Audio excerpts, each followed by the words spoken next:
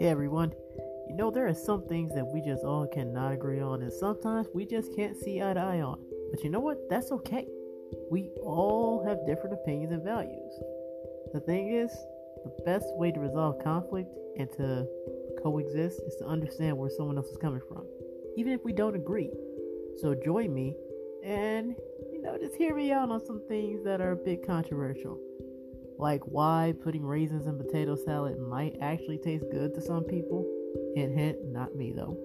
Or something more serious about why can someone think that segregation and hating someone based on their skin color actually might be kosher and all good.